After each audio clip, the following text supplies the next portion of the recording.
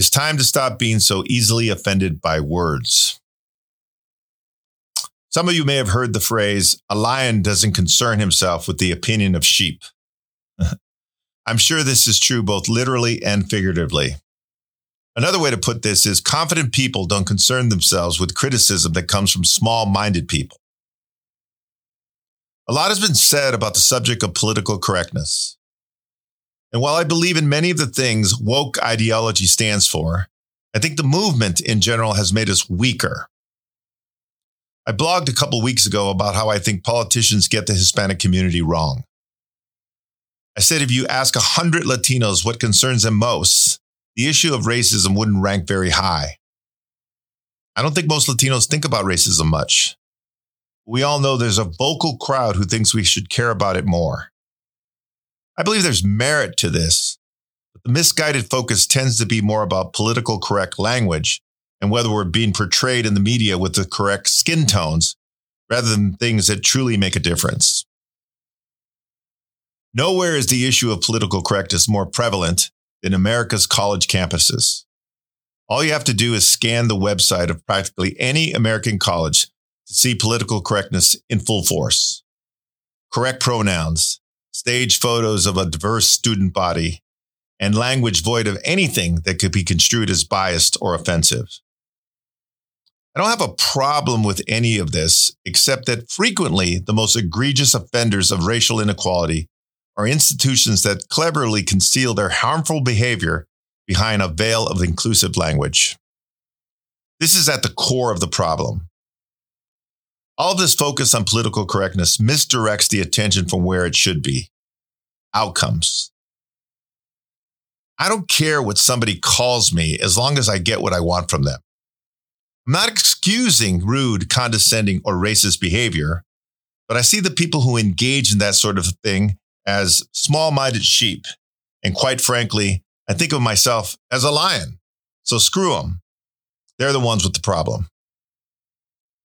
When I think of the issues I care about most as an advocate for the Latino community, it includes home ownership, access to capital, and high-level representation in government and the C-suites of America's largest corporations. These issues have a profound effect on prosperity and quality of life for Latinos in this country. And there are very real institutional barriers that keep us from advancing further in these areas. I think the focus on political correctness gives people an easy way out. It allows them to present themselves as supporters of diverse communities without changing a thing or investing a dime. And that, my friends, is how political correctness makes us weaker. We'd all be better off with tougher skin and directing our collective focus on the end game. There is so much more for us to gain if we get this right. So I wrote this blog because the whole issue of political correctness is something that I've struggled with for a while. There's something about it that's always bothered me, which is odd because I think, respect and admire and support a lot of the things that it stands for. I'm for anything that diminishes discrimination and treats people more fairly and so forth. So, of course, I'm for all those things. But the political correct police have always sort of gotten under my skin. But I now think that one of the things that bothers me most about it is that it's so misdirected. There's so many things that are so much more profound that people of color and people from other protected classes have to deal with that are so much more important than that.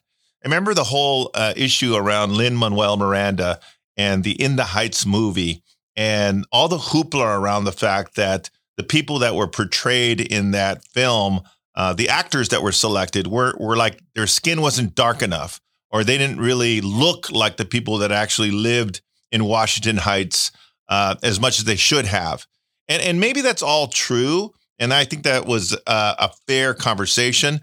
But, to try to tear down that movie the way a lot of people did and try to shame Lin-Manuel, this is the guy who casts black actors in the roles of our forefathers, George Washington and Thomas Jefferson in his musical Hamilton, right? How are we calling this guy all of a sudden somebody who's not woke, or somebody who is racist, or somehow is embarrassed of his own community and so forth? It was just too much.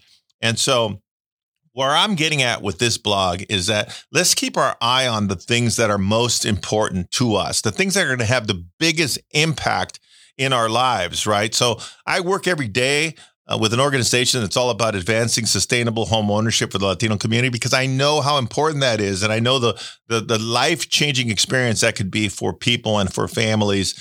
And I'm now in the venture capital world, and I understand even more how important access to capital is for business owners and small business owners. And so I just am so focused on these issues, and the whole issue of, should we use Latinx or Latino or whatever, I just think creates noise and just really gets us focused on the wrong things. And the people who have the power can get off lightly because they think if they just use the right pronouns or they use the right, terminology for certain things, that's all they need to do with respect to serving the diverse communities and making sure that everybody has a fair opportunity in this country. So anyways, I'm going to probably talk more about this as we move forward, but I wanted to start the dialogue around this today.